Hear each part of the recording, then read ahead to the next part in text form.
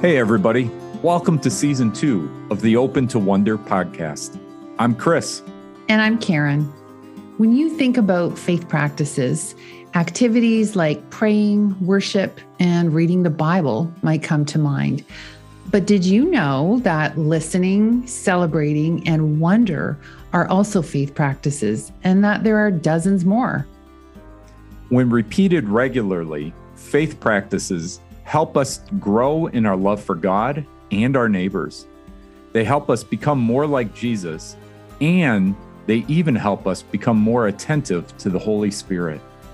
And faith practices, they're for ordinary people of all ages, no matter where they are on their faith journey.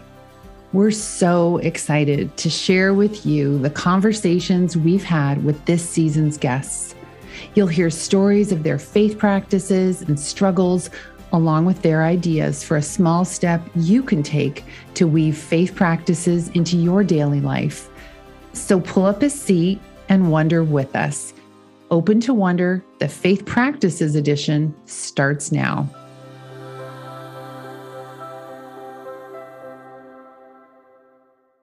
I've read our guest, April Feet's book, The Sacred Pulse, Holy Rhythms for Overwhelmed Souls, 3 times. My copy is highlighted, it's dog-eared, and it is filled with Post-it notes to myself. And I may have called a few friends up and read passages out loud to them. It's that good. April describes herself as a pastor, a parent, and a recovering perfectionist. And she says you're most likely to find her at church, at home with her kids, in the garden pulling weeds, or in the backyard feeding her chickens. She took a break from all that to wonder with Chris and I about holy interruptions, embracing our belovedness, and what appreciating the little things has to do with the faith practice of celebrating. All that, and why asparagus is a funny vegetable, is coming up next.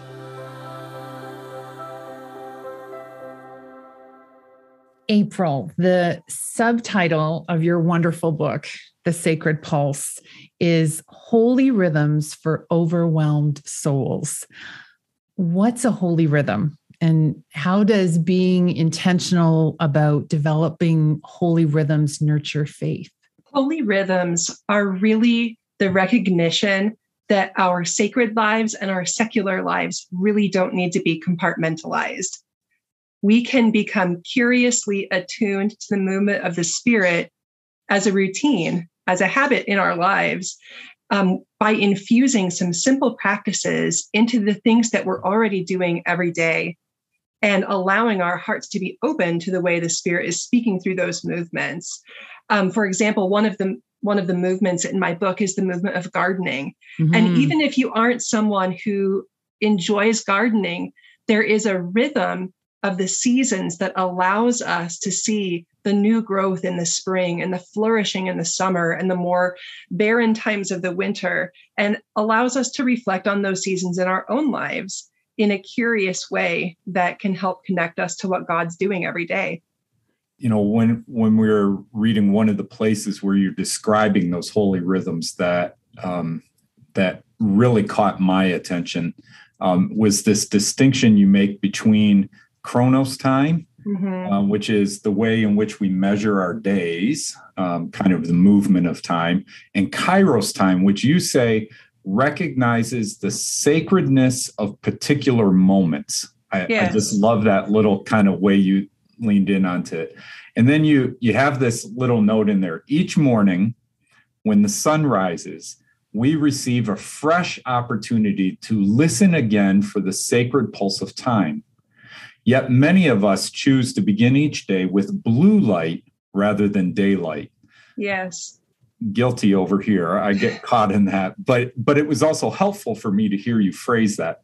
So I'm wondering if you could just unpack for a little bit more on this. How does our observance of time impact our relationship with God and others? And what does it mean to listen for the sacred pulse of time? Yeah, that's a fabulous question.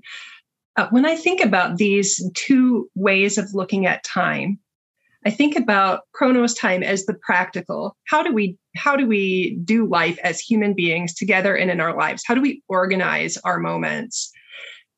But Chronos time invites us to step outside of that and to remember that God is outside of that human construct of time, that God is working through our moments and also over and around our moments.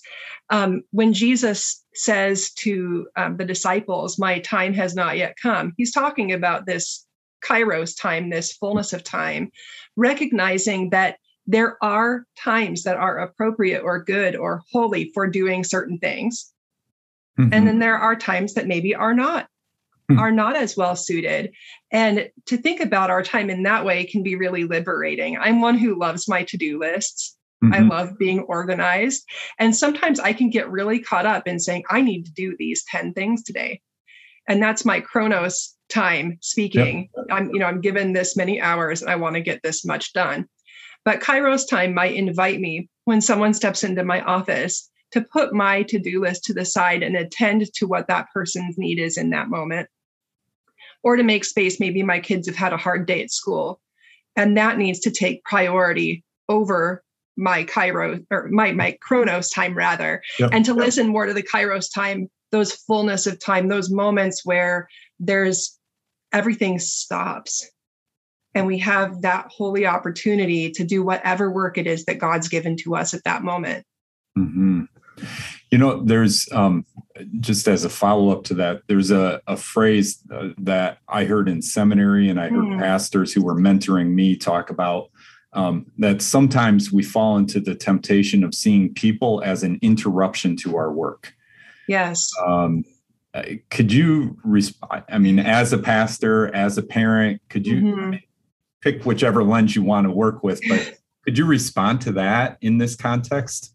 Sure. I don't remember who it was that said it to me, but one time it was a colleague of mine said something to the effect of embrace the holy interruptions. And just by putting that word holy in front of it and recognizing that this is not an impediment to me completing my to-do list. Yep. This interruption might be the thing that God is calling me to in this moment. And to just reframe it that way has really helped me to view people as the people that they are and not as an obstacle to whatever I'm hoping to get done for that day. That would seem to me to push us towards a posture of attentiveness. Yes. Like how to be attentive. Mm-hmm. How do you train yourself to be attentive? Like that's in some sense, that's what your whole book is arguing for. But for you personally, where do you find that? Okay, I've got to learn to be attentive here. How does that work out for you? I really think it's a muscle that we train, and the more that we do it, the more instinctive it becomes. I find that one of the best ways to learn to be attentive in our lives is to begin to ask questions. Simple questions, as though we were becoming children again. Jesus says, unless we become like children. And I think this is one way that we do that. When you're outside, ask yourself, why? Why is the sunset more beautiful today than sometimes? Why does this particular bird make that sound? Why did that person choose to come to me when they could have come anywhere else? And to really lean into that why. I think the more we ask it, the more instinctive that it becomes. It becomes almost a habit. And really, that's the hope of my book, is that these things will become habitual or routine in some way so that they aren't as much effort. It's just the posture of our lives. April, you mentioned, just building on what Chris said about attentiveness, because you provided such a beautiful example of that. You mentioned gardening earlier, and you tell this story about growing asparagus in the book. And I loved it. I'm not a gardener. I have flowers, but after reading your book, I realized like my gardening flowers involves getting my butt over to the flower store and getting those flowers and planting them and getting it all done in a weekend. And it never occurred to me. It has never occurred to me to pay attention to the growth of said flowers, to enjoy the act of watering the flowers. And there's a lot of people talking about be more present, be attentive. But in your book, can you just talk about your asparagus growing experience? Because I think it was just such a wonderful example of a way to do this that's just not abstract. Yeah. Can you just talk about growing asparagus and what it taught you? That was so beautiful. Oh, thank you. Asparagus is a funny vegetable. It just is funny to watch pretty much in all stages of growth. The way that it does looks like little fingers pushing their way up through the ground. But I began that whole experiment without any attentiveness or curiosity. I didn't realize that asparagus grew wild in the ditch in rural Iowa, and that you can just drive a couple miles here and turn at the stop sign and find as much as you want in the ditch. But when I purchased asparagus, the only thing in my mind was that I like asparagus and it's expensive at the store. And so I thought, well, this is going to be a money saver. Well, I had no idea it was going to be 3 or 4 years before I could even harvest a handful of spears, let alone have a regular amount of asparagus on the dinner table. And so it was amazing to me to learn and to watch and to observe and to find enjoyment in the whole life cycle of the plant, even before I could eat any of it. Wow. Because quite often, I love how Wendell Berry talks a lot about our relationship to food, that we become consumers. We view food as something we consume and not something that we participate in. And I have found that just that act of growing asparagus and watching the way it forms these fronds, these ferny fronds, and they grow and they eventually flop over and provide habitat for the birds, and the rabbits hide underneath of it. And then they produce berries that are not edible, but they're beautiful.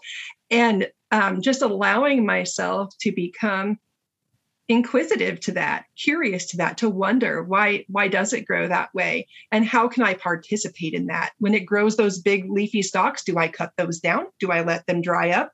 Do I just sit back and watch?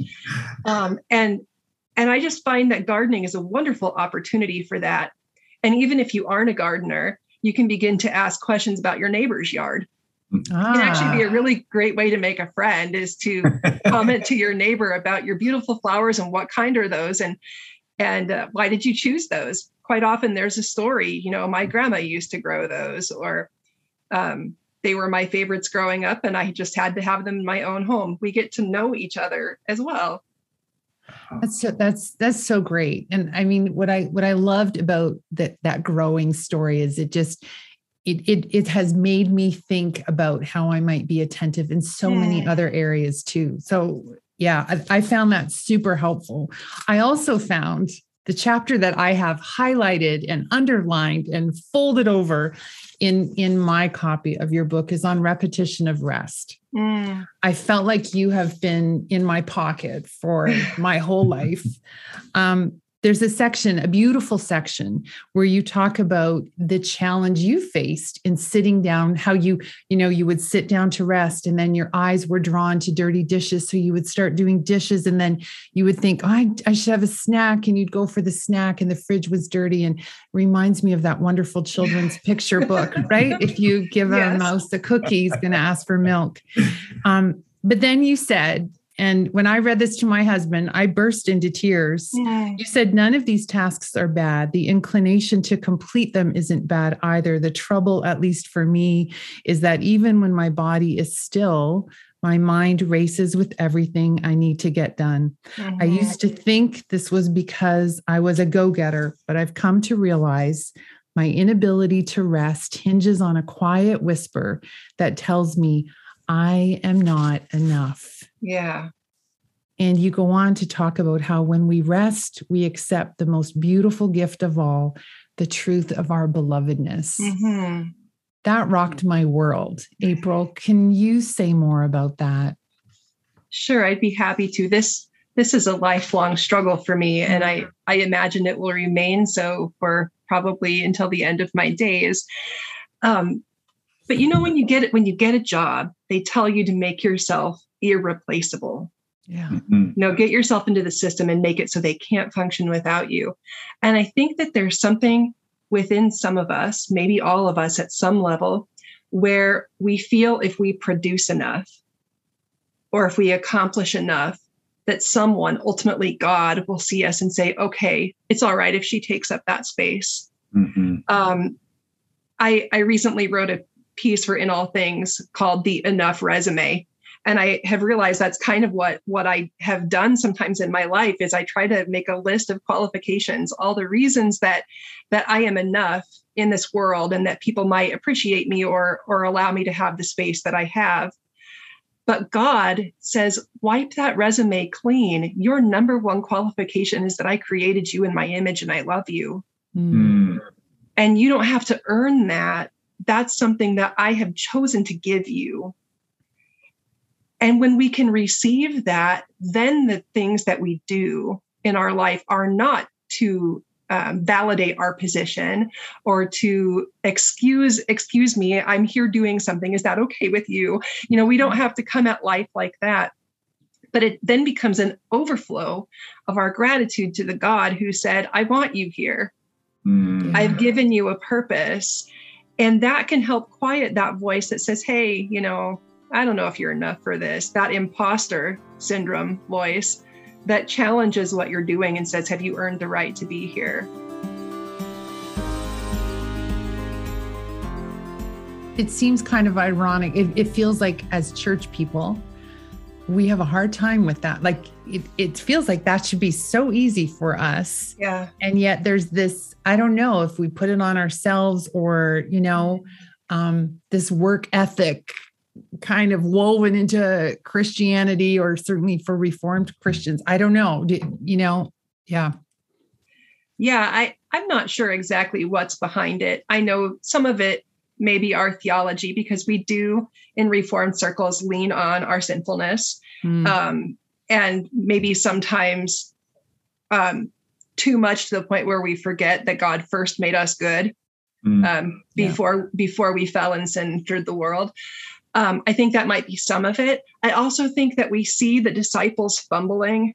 We see all the people around Jesus faltering. Paul saying, I do the things I don't want to do, and the things I don't want to do, that's what I find myself doing. And we think, here, 2,000 years later, we should be doing better with that than they were back then. We've learned from their mistakes. And then we realize we haven't. Yeah. And it can be very humbling to realize that we are so terribly imperfect. But I think that when we embrace that belovedness of God, we aren't saying, I'm not sinful. We're not saying I don't need God's grace. We're saying, by the grace of God, here I am. That's what leads me forward.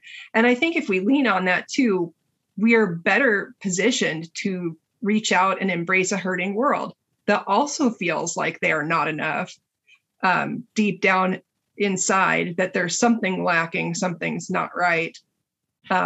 If we can embrace that in ourselves, embrace that belovedness. It's like put on your own mask before you put on someone else's mask. We need to receive that for ourselves. That's beautiful. I think that may be one of the more challenging pieces of our Christian faith in this day and age is that sense of how do we rest in our belovedness of being loved. Yeah. Not because of what we've done. Yeah. And certainly in the North American culture, that tends to be one of the bigger challenges. I think one of the other challenges we have is how do we celebrate? In the Reformed tradition that we've been a part of, we often have this sense of the high compliment is not bad. Yes. Because we don't want to risk people feeling proud. Yes. And this sense of celebration gets tied to a particularly standout moment or milestone. So it's got to be something big and significant. But the way you talk about celebration seems to go the other direction. Instead of the big monumental, yeah, you framed it differently, much more in the daily rhythm of small appreciation. Yes. Could you kind of just unpack that, lean into that a little bit more? Yeah, I think you're right. We tend to celebrate those big milestones, a high school graduation, or when you get your first job, or you graduate from college, or whatever, having a baby or getting married. We tend to celebrate those life milestones. But I wonder how our lives might be different if we learned to celebrate the little things. I have a group of friends, a really small group, and we're all three ministers. And if there's ever something that happens, you have to have a hard conversation, or there's a sermon that you're struggling with and you just can't get through it, or anything like that, we will celebrate with each other and say, "You did the thing." Mm-hmm. You did that. And you can step back and say, "I did do that. Thank you, God, for helping me do that." Yeah. Those little things, those little goals, it doesn't have to be a huge thing. And just like I was talking before about the muscle of inquisitiveness and wonder and those kinds of things, I think appreciation is also a muscle that we can strengthen. And it's not, "Look at me, I did all that." Yep. It's a moment to give thanks to God for the strength and the energy or the insight or wisdom, whatever you needed to do something. Thank you, God, for helping me do that, and celebrating those little things. And I get my idea on that really from the story of creation. Every day of creation, God steps back and says, "It was good." Mm. The separation of the day and the night, it was good. And then ultimately, when human beings were made, it was not only good, the creation was very good. And that rhythm of daily celebration of what has been done, I think, is really meaningful. I love the prayer of examine. Mm-hmm. For that, to look back on your day, to walk through all of it and find moments to pause and be grateful. And I find when I end my day that way, then I more look forward to the next day. Yeah. You don't dread Monday coming. It's more, what gifts will Monday have for me? Yeah. It's interesting you frame it that way. I was meeting with a group of seminary students just this morning, and the question in front of us, I meet with them weekly, and this week's question was on gratitude. As we were talking about it, we said it is so hard just to say something we're thankful for without putting in the caveat of what still needs work. Yeah. And so maybe your comments from earlier about belovedness and we are enough really go hand in hand with this daily practice of appreciation, of gratitude, that they're somehow woven together. Yes. That we experience our belovedness as we're grateful. And as we're grateful, maybe it becomes a little more believable that we're beloved. Yes, absolutely. I think it can be helpful to think about it this way. I was once reminded that the word gratitude and the word grace are linked etymologically, that gratis, that free gift. And so when I'm grateful, I'm not bragging, I'm not boasting, I am thankful for the grace of God that made something possible. And that may sit a little bit better in some of our reformed minds. We don't think we're bragging on ourselves as much. Yep. Yeah. Oh, thank you. That's helpful. You've just given us some really practical ideas, April, for weaving daily rhythms into our life, holy rhythms. Is, you mentioned the daily examine. I'm wondering if for people who are listening, if there's one small step or idea that you could share, one way to begin developing holy rhythms in their own life, what would it be? What's one idea or suggestion you would give them? One thing that I would really commend to people is just setting a small goal every day for wonder and curiosity. And you can pick whatever time of day your mind is more inclined towards those things. For me, that's first thing in the morning. For my husband, that's later at night. He's more of a night owl. But for myself, I find my inspiration quite often outside, outside my front door. And so I try to make a point to spend at least 5 minutes outside asking God, what would you like me to see today? Or listening, engaging your senses, especially. What animal is making that noise? What are my eyes seeing that are different from what I saw yesterday? And beginning to ask that question and leave some space. And you can really tailor it to yourself. I'm one who really enjoys that silent contemplation. Other people, maybe you take a walk with a friend and you can do that together. Maybe you can invite each other, share what you see that's inspiring, and how might God be giving these things to us as gifts? And by making that space for wonder and curiosity, I think that opens a whole new realm that will transfer into any other area of our lives. We might become curious about flavors in the kitchen, or about the different ways we can rest. And it will begin to permeate like river tributaries into all aspects of our lives.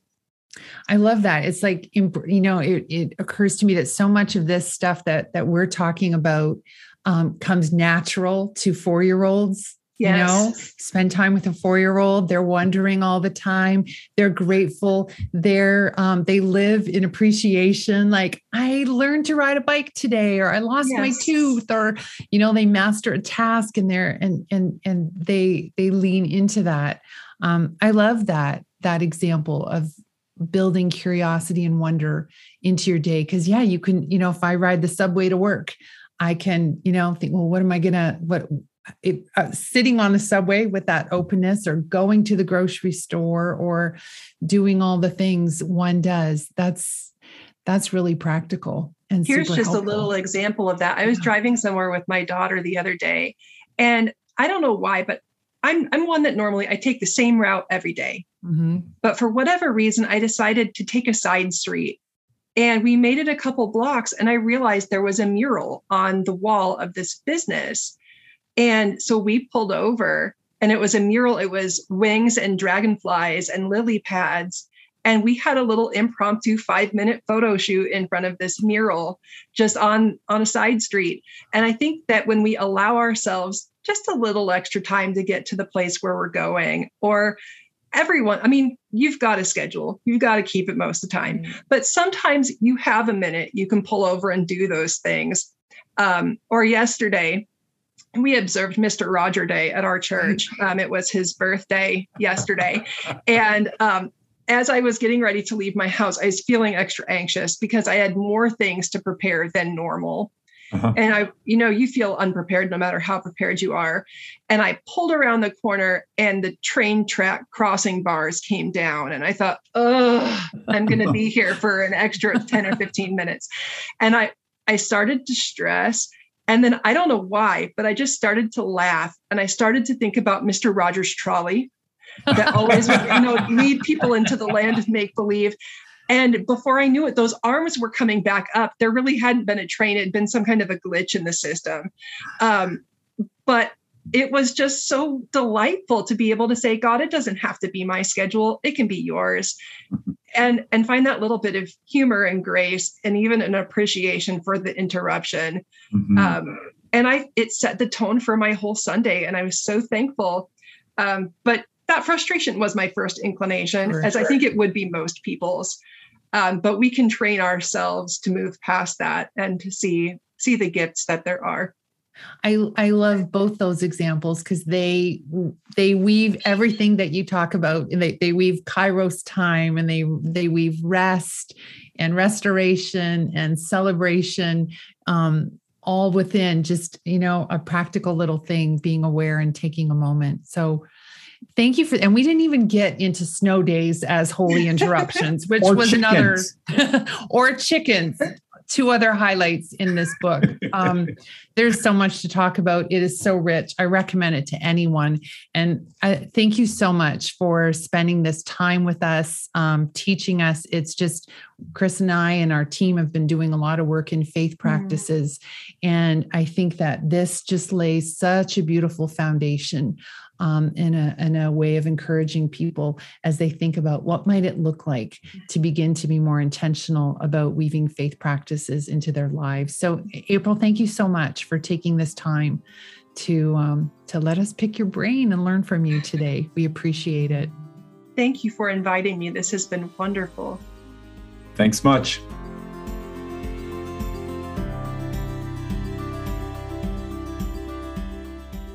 Hey, everybody. Thanks so much for listening today.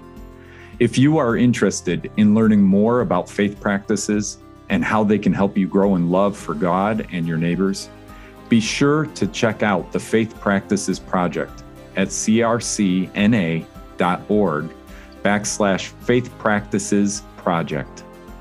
Connect with us on Facebook and Instagram at CRC Faith Formation, on Twitter at CRC_FFM, or by email at faithformation@crcna.org. You'll find links to all of the above and more in our show notes. Until next time, let's keep practicing.